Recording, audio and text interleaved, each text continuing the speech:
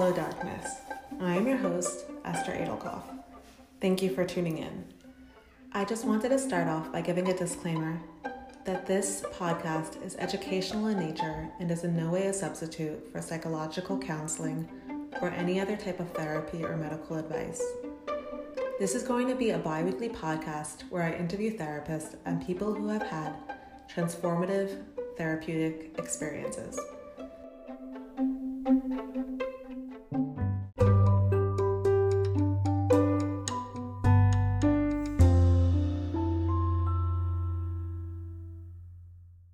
Hello there. Let's jump right in. I chose the name Hello Darkness for this podcast, not only because I love the song, The Sound of Silence by Simon & Garfunkel, but because the phrase has come to mean a lot to me. Whenever I think of Hello Darkness, I think of Carl Jung's work on shadows. Carl Jung was a Swiss psychoanalyst and psychiatrist that lived from 1871 to 1961. His contributions to modern psychology are vast. However, for today, we will be focusing on the Jungian concept of the shadow. To quote the Japanese author Haruki Murakami, "Where there is light, there must be shadow. Where there is shadow, there must be light. There is no shadow without light, and no light without shadow." The light within us is easy to understand.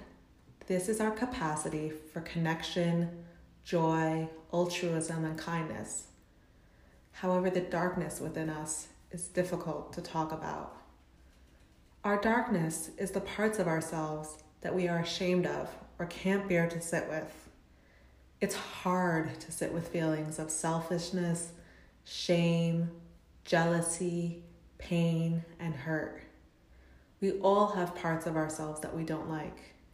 We all have parts of ourselves that we believe are unworthy of love. Shame is the feeling of being flawed and defective as a human being. It's something we all experience from time to time. This darkness is stitched into the very fabric of the human experience. The question is, how do we cope with it? Sometimes we repress the parts of ourselves that we don't like in order to function and survive. It is this collection of the repressed aspects of our identity that Jung referred to as our shadow.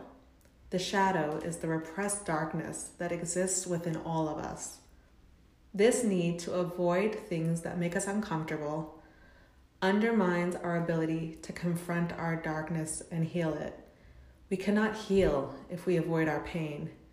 If we attempt to run from our pain, sooner or later, we will realize it has followed us wherever we have gone.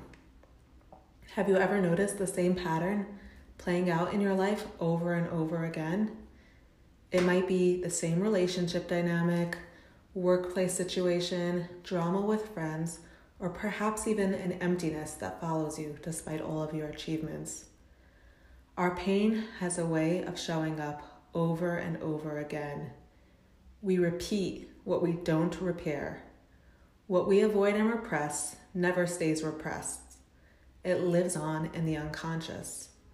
If we do not address our pain, we will be forced to confront it sooner or later. Shadow work, then, is the process of making the unconscious conscious. In doing so, we gain awareness of our unconscious impulses and can then choose whether or how to act on them.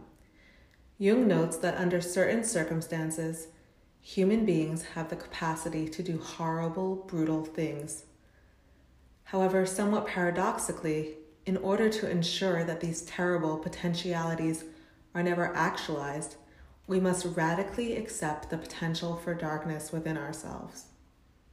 When we accept our anger, pain, and jealousy, we don't have to act out on these feelings. We can accept our shadow and seek to unlock the wisdom it contains. Fear becomes an opportunity for courage, pain is transformed as a catalyst for strength and resilience, and aggression can be transformed into warrior-like passion. Although it can be really difficult to confront and explore the darkness within us, we cannot be whole if we reject parts of ourselves. This means accepting both our light and our darkness. The process of owning one's story and who we are, both light and shadow, and loving ourselves throughout this process is the bravest thing one can do. To find joy, we must embrace our pain. To find healing, we must sit with our hurt. And to be whole, we must embrace the parts of ourselves that feel broken. The antidote to shame is connection, and the cure for darkness is light. Ironically, if we don't embrace our darkness, light evades us. And if we don't embrace our shame, we cannot connect authentically. It is my hope that this podcast is a holding space to explore darkness and shame in a way that creates a potential for healing. I hope these interviews will serve as a resource on your own journey of self-love and healing.